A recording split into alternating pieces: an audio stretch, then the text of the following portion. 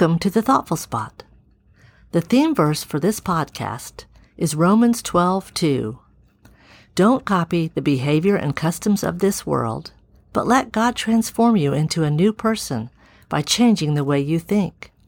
Then you will learn to know God's will for you, which is good and pleasing and perfect. Ladies, wherever you are on your Christian journey, if you are thoughtfully seeking God's transforming power, striving to live as Christ wants you to every day, and would like other Christian women to walk with you through life, then this podcast was designed with you in mind. I'm your host, Terry Hester. On today's episode, I'm going to talk about living a life of joy that overflows onto others. In Galatians 5:22, Paul says, "But the Holy Spirit produces this kind of fruit in our lives: love, joy, peace, patience, kindness, goodness, faithfulness, gentleness, and self-control." I like color, so it's not unusual for me to wear very colorful clothing. I remember one occasion when I wore a vivid, multicolored top with a pair of coral pants to work. I went out to lunch that day instead of going home to eat like I usually did. While I was waiting in line to fill my cup at a fast food restaurant, a gentleman came up behind me and said, "You look festive, kind of like a smile exploded." What an unusual thing to say. That unique comment made my day. I couldn't help but smile whenever I thought about it, and I thought about it a lot. I wondered what it would be like for people to see me with a smile that exploded every time they looked at me, no matter what I was wearing. Wouldn't it be amazing to be so filled with joy that it overflowed onto everyone I encountered? As I thought about the idea, it seemed like a worthy goal. But how would I get there? In Galatians, Paul wrote that the Holy Spirit produces a variety of fruit, and one of these fruits is joy. Joy is evidence of the presence of the Holy Spirit. If I open my heart to the Holy Spirit and allow Him to actively guide my life on a daily basis, then joy should be apparent and abundant in me. That joy should fill me to the point that it explodes onto everyone around me. I'd like to say that this is true, but I am definitely not there yet.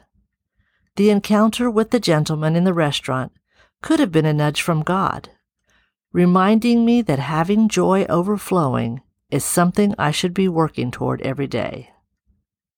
What do I need to do to make that kind of joy a reality? I need to be more disciplined in my study of Scripture and in my prayer life. I need to make time for daily devotions and encouraging conversations with others who are seeking the presence of the Holy Spirit. And I need to understand what real joy is. Joy is not the same as happiness. I can have joy when I am troubled. I can have joy when things aren't going my way. I can have joy in the midst of grief. Real joy is not dependent on another person or on my circumstances. Real joy can't be contained or hidden away. It has to pour out onto others. Real joy is contagious.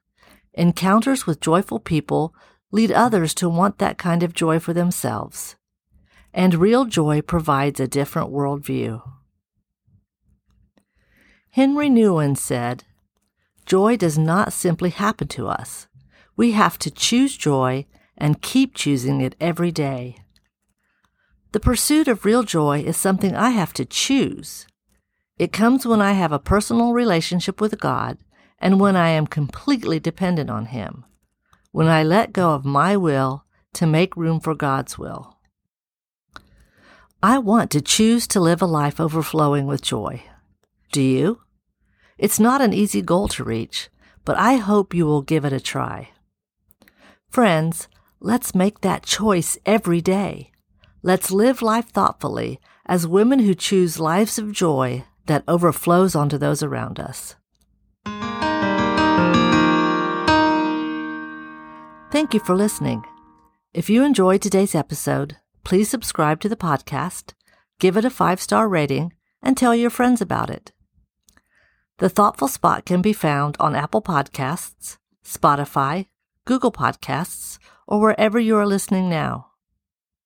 Links to my website and my Facebook page, as well as a link to sign up for my newsletter, can be found in the show notes.